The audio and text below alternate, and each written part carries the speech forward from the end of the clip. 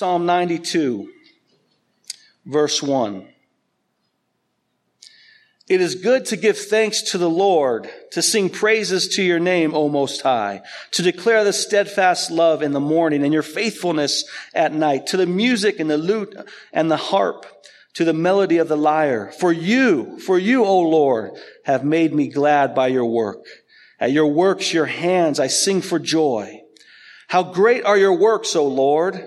Your thoughts are very deep. The stupid man cannot know. The fool cannot understand this, that though the wicked sprout like grass and all evildoers flourish, they are doomed to destruction forever. But you, O Lord, are on high forever. For behold your enemies, O Lord, for behold your enemies shall perish, and all evildoers shall be scattered. But you have exalted my horn like that of the wild ox, that you have poured over me fresh oil.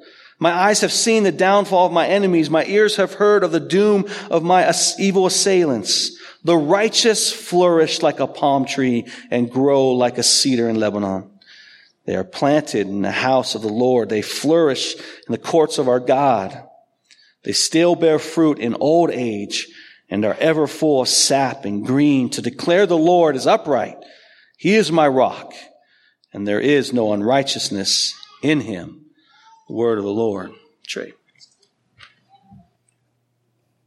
Thank you, Aaron. Good morning. Go ahead and have a seat, please.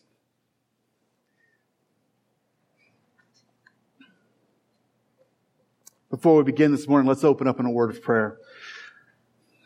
Heavenly Father, we thank you this morning for your word. We thank you that we have the opportunity to come and to gather together with our family, our spiritual family, our brothers and sisters in Christ, and to open your word and to hear it preached. Father, I stand before you this morning as a broken man, preaching to broken people. Lord, humble us as we come before your word. Humble us to hear it and to understand it. Give us the ears to hear and the desire to understand and to learn and to follow you further. In your Son's precious name we pray. Amen. Good morning. Whoa. Good? Okay. This morning, we're going to dive into Psalm 92. As a young man, I never appreciated the Psalms. I never appreciated the depth of the Psalms. I think as we grow older, Aaron and I were discussing this the other day, the older we get, the more we can appreciate what's there. One of the things that you don't appreciate when you're younger is the highs and the lows of the authors and the rawness of the confessions that we see in there and the way that we can approach God. We can learn that from the Psalms, from that package of books. One of the most valuable lessons we learn from the Psalms is how we are to interact and how we are to relate to our God. From these passages, we can learn how we can offer praise and worship. We're going to study that here shortly. But we can also see how we can weep and cry out when we're in despair and when our hearts are breaking. We can also learn how to confess our sins before God. Some of the confessions in the Psalms are just amazing. Today we're going to open up Psalms 92 in particular. Just a brief historical overview about Psalm 92.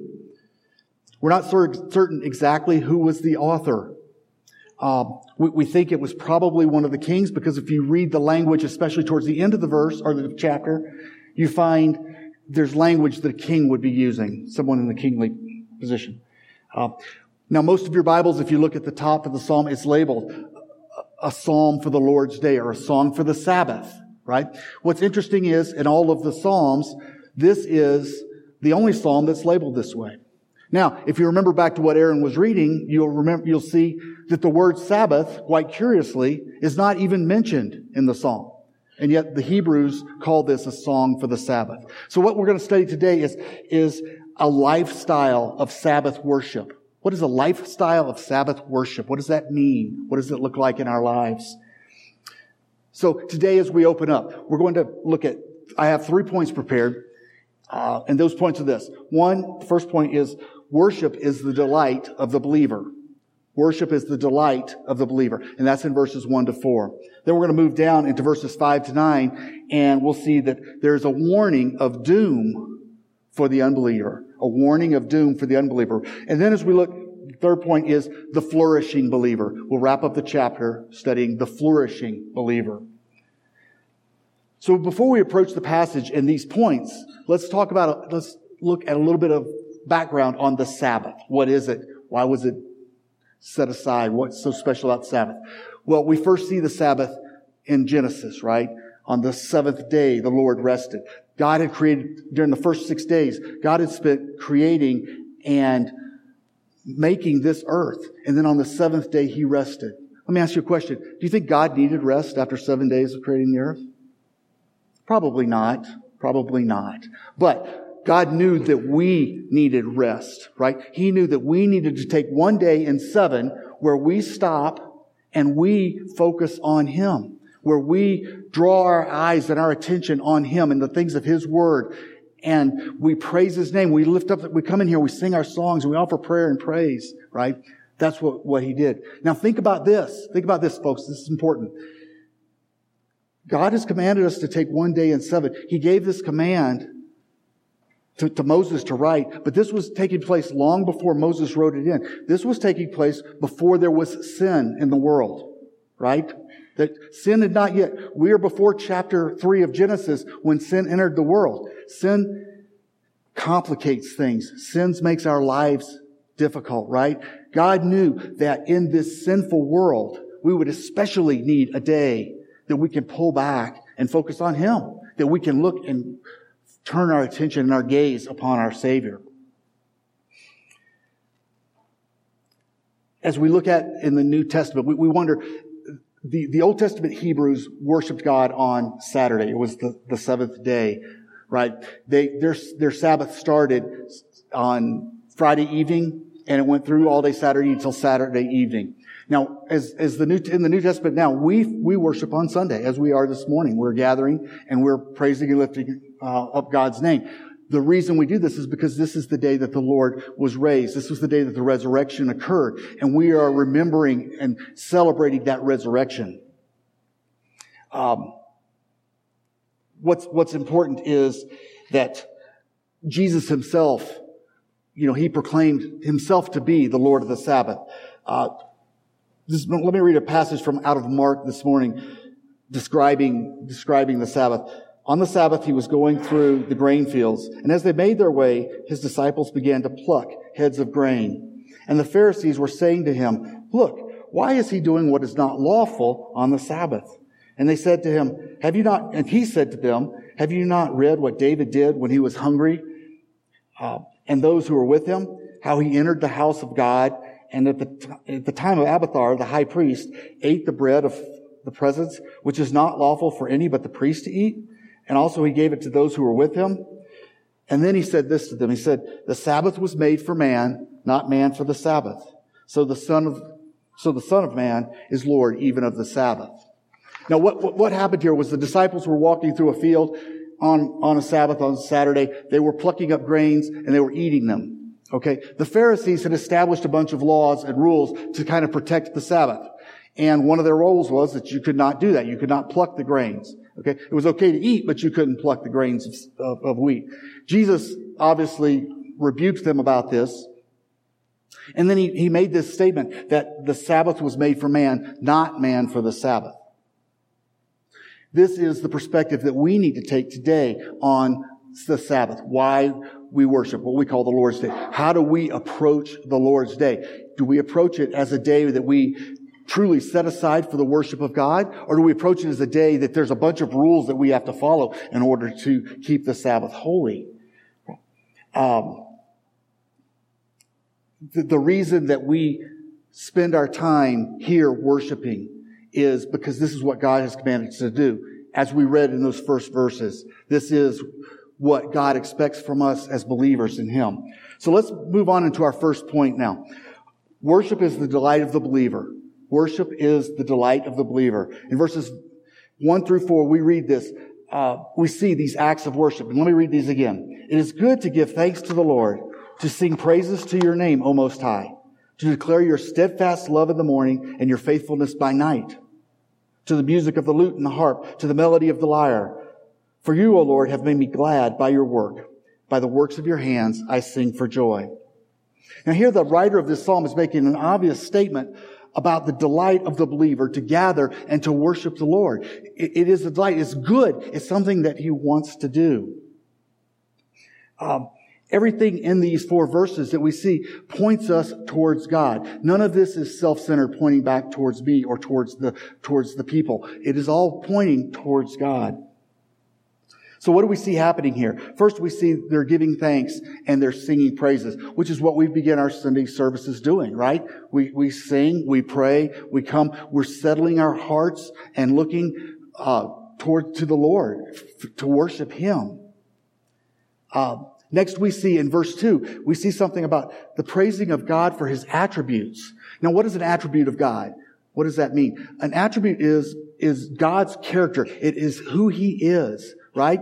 And in verse 2, we see 2 that are mentioned. We see His steadfast love and His faithfulness. These are attributes of God. These are things that define who God is. And He is these things perfectly.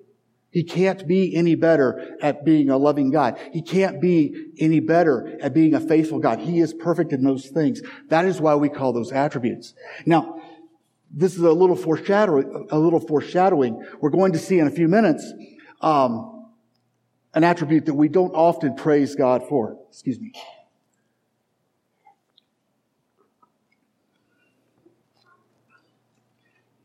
But we also see worship called for both morning and evening. One of the songs we just sang, it talked about how we were singing in the morning and praising Him in the evening, right? Throughout the Old Testament, especially throughout the Psalms, we see calls to worship in the morning and in the evening. Again, this goes back to that idea of a lifestyle of worship, a lifestyle of Sabbath worship. Is that something that we really desire to do? When we gather in here, it's our desire to worship God and to come before and to fellowship with Him and to get to know Him personally. One of the key verses in this, and Jed talked about this a couple of weeks ago, is verse 8. It's in the center. I believe he used the term mathematical centering. Is that correct? Right. The Hebrews did not use bold type and highlighters and so forth, but where the placement of words and phrases was very important in the Psalms because that's how they drew attention to certain things. Well, verse 8 says this. It says, but you, O Lord, are on high forever. And this reminds us of the language that we see in Isaiah 6:1, where Isaiah says, I saw the Lord sitting on His throne, what? High and lifted up, right? Our praise and worship does exactly that. We are lifting the Lord up. We are putting Him in His rightful place. And again, as I said before, our praises, as much as God desires them and wants them from us, they cannot add anything to God. But we do it because He commands us to do it, and it centers us back on Him. It forces our focus back on Him. Now, unfortunately, the modern church has forgotten this principle. They've forgotten this principle of what is the Lord's Day for? Why are we here and worshiping? The church, unfortunately, the modern church has become an entertainment industry. People come to church because they want to be entertained. That's not what we do here at the Crossing. It's not our focus. But years ago, there was a survey taken by a famous pastor in Chicago. I'm not going to name him. But he went out and he surveyed all the churches in the Chicago area, all the Bible-believing churches in the Chicago area. And because he was trying to figure out what people thought about church. And he was approaching this as, how can I improve what's going on? And one of the things that he found was that people found church boring and irrelevant. People were coming to church and they were saying why they didn't like church was because they thought that it was boring and irrelevant. A few years ago, before he died, R.C. Sproul was meeting with this pastor, and this pastor had explained to him that very thing about why he was running and having his church services the way he was. And he told R.C. Sproul, he said, people find church boring and irrelevant. And R.C. Sproul had a great quote, and I was just going to read this to you. He says this, R.C. said this, he said, when I look at my Bible and people encounter God, I see some of them tremble. I see some of them weep. I see some of them die. But never can I find any place in my Bible where people encounter the living God and go, ho-hum, that was kind of boring. R.C. continued, could it be that the reason they find church boring and irrelevant is that they come to church, God is not there. His word is not honored and preached. His praises are not being sung. He was not the focus of what was going on. Or could it be that the reason they come to church is that, and that they are bored is because they aren't looking for God. They're looking for something else. Here at the Crossing, everything we do on Sunday morning at this gathering is directed toward the worship of our Lord. Our songs, our prayers, our sermons, all of our worship is directed towards and intended to exalt Him. We by no means have it perfect, though. There are always things that we could do better. We are always striving to worship the Lord in a way that He desires to be worshiped. Not in the way we want to worship Him or the way we think He wants to be worshiped, but the way He desires it. And He spells that out for us in Scripture, in passages like this. So a question we need to ask ourselves personally is this: do I truly celebrate a Lord's Day? Do I truly celebrate a Lord's Day? How about this one? Do I truly celebrate a Lord's morning? Or how about a Lord's hour? Is this even crossing my mind? Or is the Lord's Day merely a check mark on our weekly to-do list?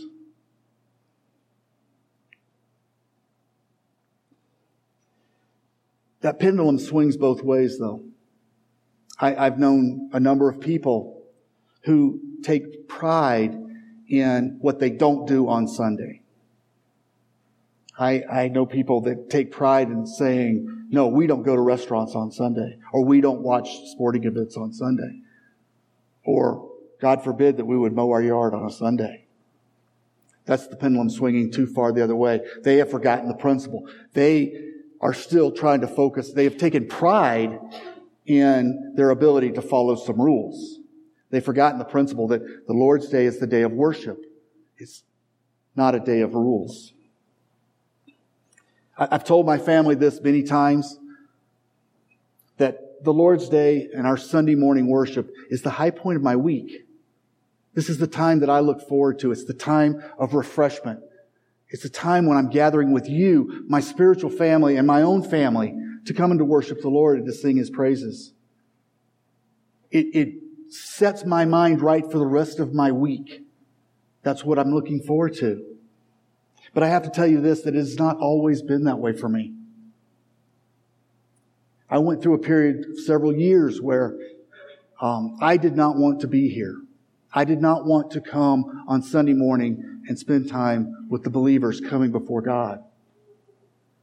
But it was through the faithful men and godly men who came along beside me and helped me to work through things that I'm back now where I love to be here in the house of God, worshiping with you. Point number 2, a warning of doom for the unbeliever. A warning of doom for the unbeliever. We're going to pick up and read in verse 5. And as we do, I want you to notice the stark contrast between verse 5 and then verses 6, 7, and 9. Here we're contrasting God's greatness with the wicked and the evil men out there. Verse 5, how great are your works, O Lord! Your thoughts are very deep. The stupid man cannot understand this, or cannot know. The fool cannot understand this. The thought of the wicked that though the wicked sprout like grass and all evildoers flourish, they are doomed to destruction forever. But you, O Lord, are lifted up on high forever. For behold your enemies, O Lord, for behold your enemies shall perish, all evildoers shall be scattered. Now remember what I said earlier about the foreshadowing of an attribute of God that we don't really like to talk about. And this is spelled out right here. It's God's wrath. God's wrath is spelled out clearly right here in Scripture. This psalm clearly teaches that just as God is exalted through our worship and praise, what we bring Sunday mornings, just as He's exalted through that, He is also just as exalted in the destruction of the wicked and the evildoers. We don't sing many songs about that, do we? We don't hear many sermons preached about that, do we? Why? Well, it makes us a little bit nervous. It is very disconcerting to us. It makes us uncomfortable. But there's two important reasons why this is important to us. The first is, this contrast is provided as a dire warning to the unbeliever. They should turn from their wickedness and follow God. They will be eternally destroyed otherwise. And God will be justified in their destruction. And He will be exalted through their destruction. There's an implied call to repentance for the unbeliever here. The second point is this, because it makes us as believers a little bit uncomfortable, right? To think about this, that the wicked, the evil people will be destroyed. It should motivate us to take the gospel to these people. It should motivate us to speak of the good news. And everything that we do, every opportunity that we have. I know that I don't do this. I don't do this nearly enough. I don't bring that good news. And I don't take that perspective that this eternal person will be eternally destroyed.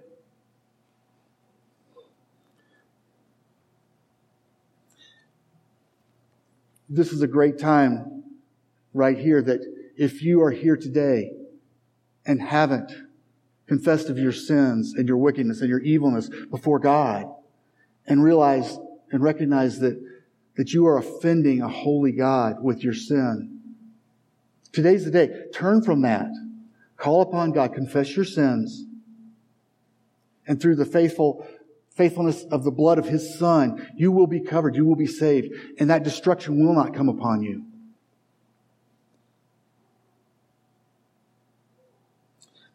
Earlier I said that churches don't often preach about this and that we don't hear about this, a message like this often. How do we combat that? How do we combat that here at Corner or at the Crossing?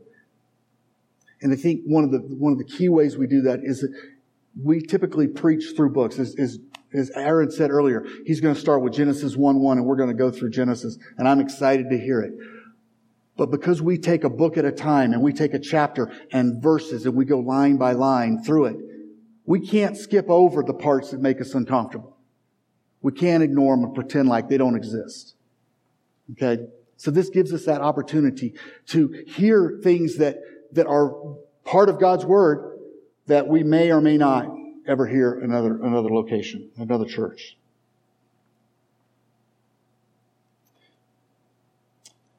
Everybody here, everybody we know worships something. Hopefully, we're worshiping God, and He is the focus of our lives. But everybody worships something. And what does the unbeliever worship?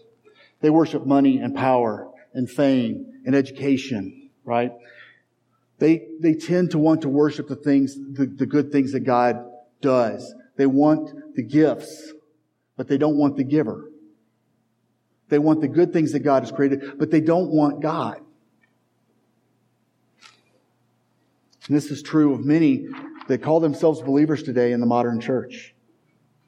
Now, the author uses some harsh words here earlier. He talked about the stupid and he talked about the fool.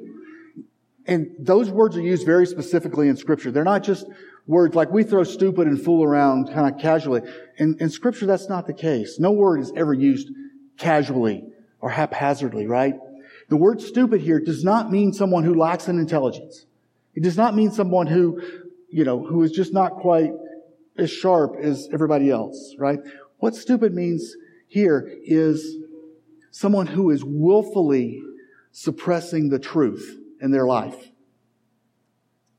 They're willfully suppressing the truth of God in their life. We see this person spelled out in Romans 1, 18 to 23. Romans 1, 18 to 23. Let's read that. For the wrath of God is revealed from heaven against all ungodliness and unrighteousness of men, who by their unrighteousness suppress the truth. For what can be known about God is plain to them, because God has shown it to them. For his invisible attributes, namely his eternal power and divine nature, have been clearly perceived ever since the creation of the world. In these things that have been made, so they are without excuse. For although they knew God, they did not honor him as God or give thanks to him. But they became futile in their thinking, and their foolish hearts were darkened. Claiming to be wise, they became fools, and they exchanged the glory of the immortal God for images resembling mortal man, and birds and animals and creeping things. And so what Paul is talking about here is that there are those who knowingly and willfully suppress the truth. They reject the things of God willfully. And those are the stupid that he's talking about in Psalm 92. Then there's also in Luke 12 where we see the parable about the rich man. I'm not going to read the whole passage, but remember the story, the parable of the rich man who his grain fields were so productive that he had to tear down his barns and build new barns, right? And he was proud of what he had gained. He was proud of the blessings that God had given him. And he said, let us eat, drink, and be merry. And he says, I have laid up my goods. I have storage. I have plenty. I have all that I could ever need. And what did the Lord say to him? The Lord says this, fool, this night your soul is required of you. And the things that you have prepared, where shall they be? And whose shall they be? So there is one who lays up treasure for himself and is not rich towards God. So here again, we see the Bible pointing out and saying that there are those that are worshiping something else besides God, and it will gain them absolutely nothing. We as believers, the point is we as believers, we worship our God eternally. We will be worshiping our God throughout all of eternity. The things that we worship here on earth, they will mean absolutely nothing the moment we die. Absolutely nothing. So let's look at something a little more exciting. The flourishing of the believer. Point 3, the flourishing of the believer. And this we see in verses 10 to 15. But you have exalted my horn like that of the wild ox. You have poured over me fresh oil. My eyes have seen the downfall of my enemies. My ears have heard the doom of my evil assailants. The righteous flourish like palm trees. They grow like the cedar in Lebanon. They are planted in the house of the Lord. They flourish in the courts of our God. They still bear fruit in their old age. They are ever full of sap and green. To declare that the Lord is upright. He is my rock, and there is no unrighteousness in him. You know, it's not just that we as believers desire to worship God, but by delighting in God and delighting and wanting to worship him, we will flourish. We will flourish. Now, so what does that mean? What does that look like to flourish in this life? As we see up in verse 7, the evil flourish, right? As we saw with the rich man in Luke 12, he was flourishing. To flourish means to grow in this sense. To flourish means to grow in the stature of the Lord and to learn more about him and to grow to love him more and to understand how to worship him and to be one with him. They compare believers to the cedar and the palm in verse 12 and 14. And he contrasts that to the grass. The wicked are compared to the grass, right? If you think about this, the cedar in the Bible is a symbol of strength and security. They were huge and they were strong. The palm tree, think about the palm tree. Where do palm trees grow? In very desert, arid climates, right? In places where most other things will not grow. A palm tree will grow, right? It requires very little water, but it can be in a harsh environment. And that's what we are being compared to. That strong cedar or that palm tree that flourishes no matter where it's planted. To truly flourish, in a spiritual manner is to truly delight in God and to worship Him. But flourishing does not mean that we will be without pain. Flourishing does not mean that there will be difficulties in our lives, right? Think about Moses. In Deuteronomy 34 verse 7, it says that Moses lived and he was 120 years old when he died. But one of the things that was going on with Moses, he was nearly blind when he died, right? His physical body was failing him. But his vigor for the Lord, his desire to lead God's people was just as strong when he was 120 years old and about to die. We see David at the end of his life. Think about all of the struggles David had, right? I mean, we can think of some of the easy ones, Bathsheba and so forth, but some of the sins that David committed, like the counting of the people. God told him not to count the people, and what did David do? He counted the people, right? There were some major sin issues in David's life. But at the end of his life, he was still flourishing. He was still going strong for the Lord. He wanted to worship the Lord. And we see at the end of 1 Chronicles, the prayer that he offers up for the people as he's preparing to turn over his kingdom, right? John on the island of Patmos. John had been exiled to the island of Patmos, and he was about to, he didn't know when he was going to die, but he was exiled there. And he was writing the book of Revelation. And he talks about, even though in the situation he was in, he was still in the Lord's Spirit on the Lord's day. He was still rejoicing and flourishing in the Lord, even though he knew that his time was drawing to an end. Paul says in 2 Corinthians 4:16, we do not lose heart, for though our outer nature is wasting away, our inner nature is being renewed day by day. I want to give you an example of flourishing from my own life, and that's that of my dad. My dad died almost 3 years ago due to complications from cancer, numerous bouts of it.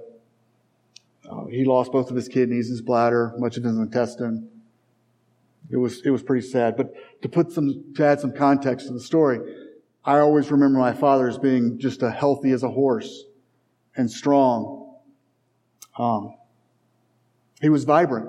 He was a track star in college. He flew fighter aircraft in Vietnam.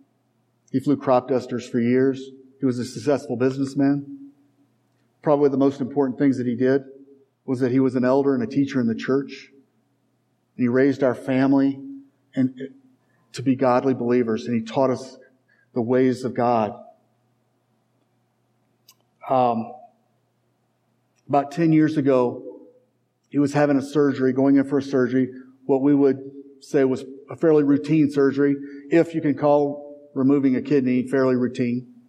But he was going in to have his first kidney removed. And during this surgery, there was an error, there was a mistake made by the surgeon. That error was something that my mom and my dad would have to deal with every day of his life, multiple times a day, until he died almost 3 years ago. It was devastating because for my dad, it literally grounded him. I mean that from the perspective of he was a pilot. He could not do the things physically that he wanted to be able to do. But here's the story. Following the surgery, my dad's laying in the hospital bed, and there's tubes coming out of his body, wires connected to him. And the surgeon comes in, and the surgeon is visibly shaken because of what had happened. The surgeon's talking to them and trying to explain what had gone on, and the surgeon is literally shaking.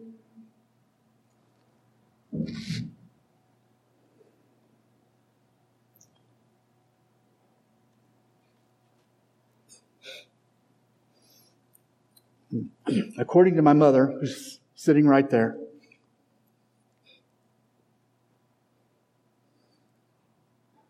my dad reached up, grabbed the surgeon's hand, squeezed it, said, "Let me pray for you." That's flourishing. That's being a palm. That's being a cedar. That's wanting to glorify God in everything that you do.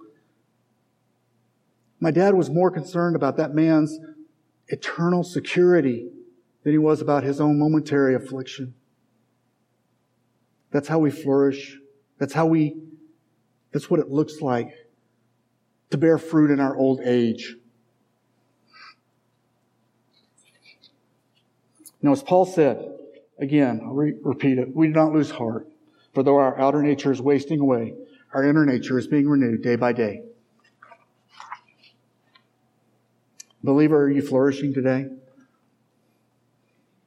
Are you worshiping God in such a way that you are drawing closer to Him morning and evening, day by day? In conclusion, so often our discussions about the Sabbath and the Lord's Day and the sermons that we hear devolve into questions about, well, can I do this on the Sabbath? Can I do this on Sunday? Can I not do that? And people of God, our perspective is wrong. If those are the questions we're asking, our perspective is all wrong. God gave us a Sabbath. He gave us a day of rest. We should rejoice in it, not be looking for rules to follow on that day. It should be our desire to come in here and to worship, as we saw in our first point, and to fellowship and to lift God up and exalt Him and to praise His name. But it should also be our desire to realize that the wicked will be destroyed and that we need to reach out to them and we need to offer them the gospel. And finally, it needs to be a time that we're flourishing, a time that we are growing closer and closer to the Lord, where even when we are faced with life-devastating consequences, we praise God and we move on and we offer Him His praise. Amen? Let's pray. Dear Father, we just thank You that we could open up Your Word this morning. We're thankful that You are such a good and wonderful God, that You've given us Your Word, that You've given us the Psalms so that we can stop and we can learn how to relate to You. We can learn how we are to call upon You. Father, we just pray that everything that we bring before You today, through our psalms and our songs and our prayers and our sermon, Lord, we pray that it brought glory to You. Father, we lift up the rest of this day to You. In Your Son's precious name we pray. Amen.